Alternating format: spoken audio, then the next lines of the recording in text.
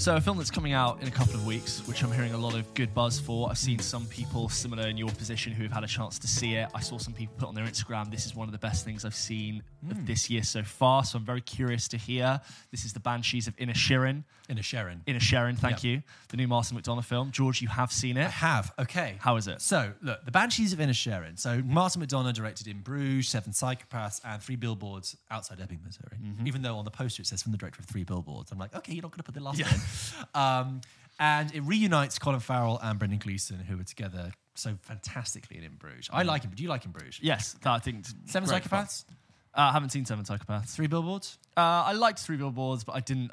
People were going on about it. It was a classic Oscar buzz film. And I was like, it's okay. Also, I think I should say, I've mentioned Three Billboards quite a few times as a film that I didn't really connect with, but it's coming up to nearly 5 years since I saw that film. What? Is that 5 years old? That came out early 2018. So I'm probably due a rewatch soon, guys, so I might change my opinion. Okay. Anyway, which brings us to his new film, The Banshees of Inisherin. It's an original story set in a fictional island off the coast of Ireland in 1923. Yep. It is rural, remote, not a lot happening, not a lot of people, small community. Windy, cloudy, wet grass. Very beautiful and a little bit bleak. Yeah. The film begins with Colin Farrell's character, Padraig, walking down to Brendan Gleeson, who plays Colm, walking down to his cottage, thank you, knocking on the door and saying, "You coming for a drink then?" You know, and it's evident that that's what they do every day. And Brendan Gleeson just ignores him, and he goes, "Oh, this is very strange." And he knocks on the window, and he goes back up to the pub, and he says, "Oh, I think you ignored me." He's like, "What? Have you been rowing? Did you want to check on it?" He goes, "Oh, okay, go back down." And he knocks on again. Anyway, very soon Brendan Gleeson just says to him, "Listen, I don't want to talk to you. I don't like you. That's it. We're not going to hang out anymore." It's quite an intriguing mystery. It sets up in the trailer of what the hell has happened on this very small stakes environment, right? So Padraig lives with his sister in a cottage, and there's basically the locations for this film are the harbour area where goods get delivered to the post office, the cottage where Padraig lives, the Colm's cottage by the beach, and the pub. What year? What time? 1923. Okay, all right. Right. Across the bay, cannons fire in the Civil War, okay? This is just after, so it's 1922, so it's just after the deunification of Ireland, right? Right, But just trying to contextualize this a little bit. Anyway, so it's got this very mysterious setup. Kerry Condon plays his sister. It's probably not familiar to most. TV's gone, it's fine, as you were. Our TV's gone. Kerry Condon plays Padraig's sister. She's been in Better Call Saul, that's where most people know her from. And it's also got Barry Keoghan, our favourite Barry Keoghan, who basically plays the village idiot. And you have this then very strange tale about friendship. I would describe The Banshees of Inisherin as a film about love, hate, and friendship. Okay, hate really definitively. You've got this comedic, mysterious premise at its heart, which is like, why isn't Colm talking to Padraig anymore? Okay, because it infuriates Padraig. He just completely sends him into a downward spiral. He just cannot work it out at all.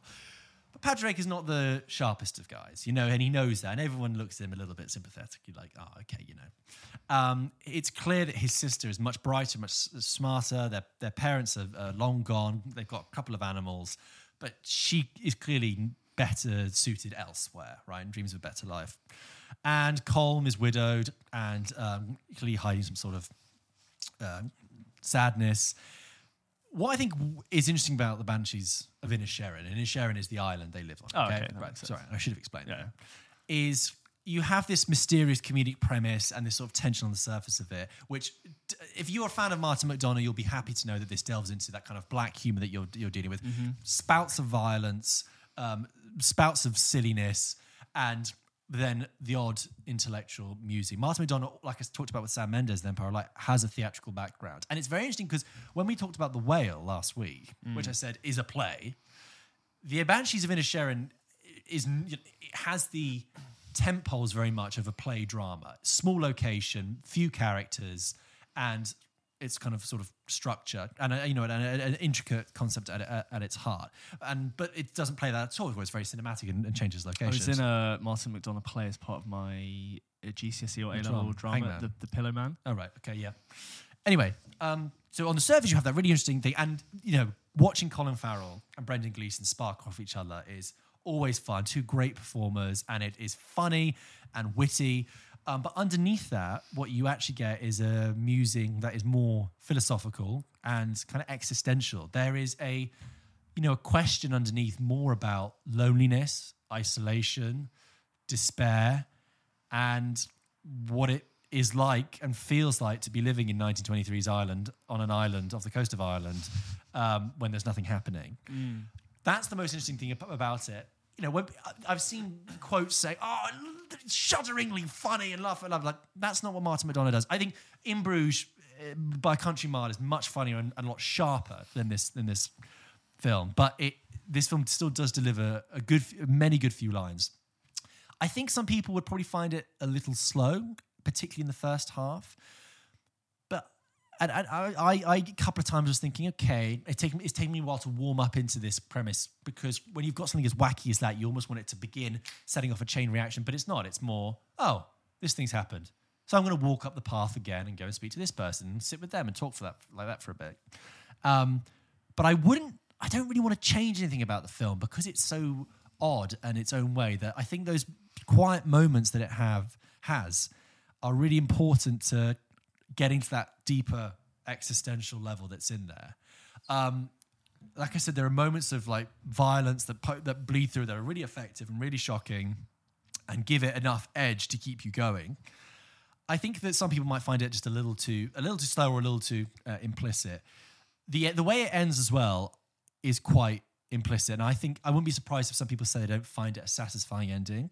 But I thought about it, and the conclusion I came to, I was happy with about the way this film ends. And I'd look, if you go and see it, I'd be happy to talk to you about what I think that ending meant. And I think, based on what I'd seen in that film, I was happy with what that ending means.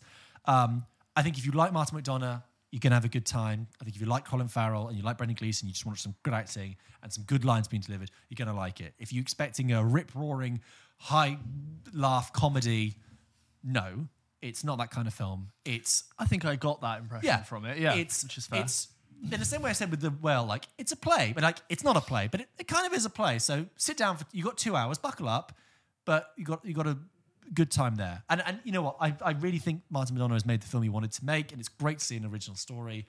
I think it's much less compromised than Three Billboards. Yeah, it's an interesting curiosity. Do you know what? Bevan, if you're listening, I'm friend of the show, Bevan. Friend of the show, Bevan. She is. She's definitely listening because she likes all the Instagram reels. Thank you, Bevan. I would be really interested to know what Bevan thinks of this. So Bevan is our friend of the show, a fan of the show who's written in, and Irish listener who wrote in many episodes ago about Irish cinema. Twice now? Yeah, a few times. Oh, didn't we read it? No. Hang on. Back up. Anyway. Bevan's written into more than once. Bevan. Who wrote in about Irish cinema and what we thought about it, and offering great examples that she looked at. I would like to know what Bevan thinks of this film. Yeah.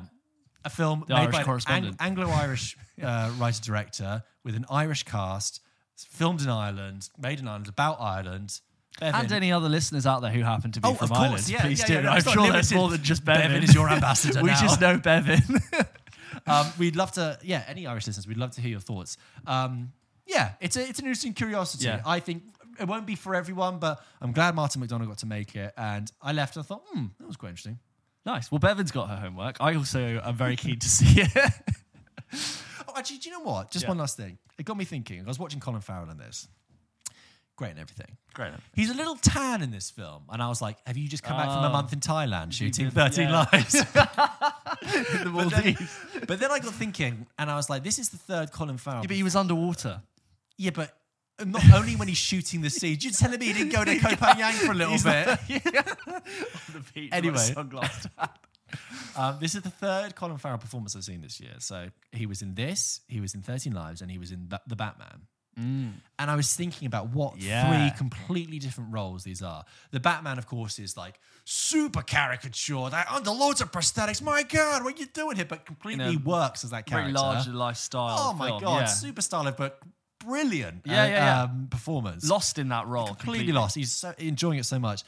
13 Lives, it's like the other way. He loses himself in being this completely ordinary IT consultant from like Brighton who flies out to Thailand. Just a guy you'd sit across from on a train and never think twice about. But exactly. even though that's Colin Farrell, Exactly. It's just completely sold you. Yeah. And then in this, when he's playing Padraig, he's just like, he just captures it so well. This person who's, you know, he's not too smart, he's not too dumb, he's just so fitting in this world, but a world away from the realism of what happens in Thailand and the mad fantasy of what happens in the Batman.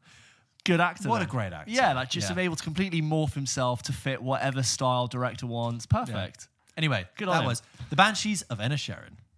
Let us know what you think. If you have any impressions of Banshees of Inisherin, please write into hello@pulpkitchenpodcast.com, just like Bevan will. I feel really bad if she doesn't. No, I love it. Please do, Bevan. Or any Irish out If you there. let us down, Bevan, I will be heartbroken. Have opinion, please, for a show that you don't do. Thank you very much.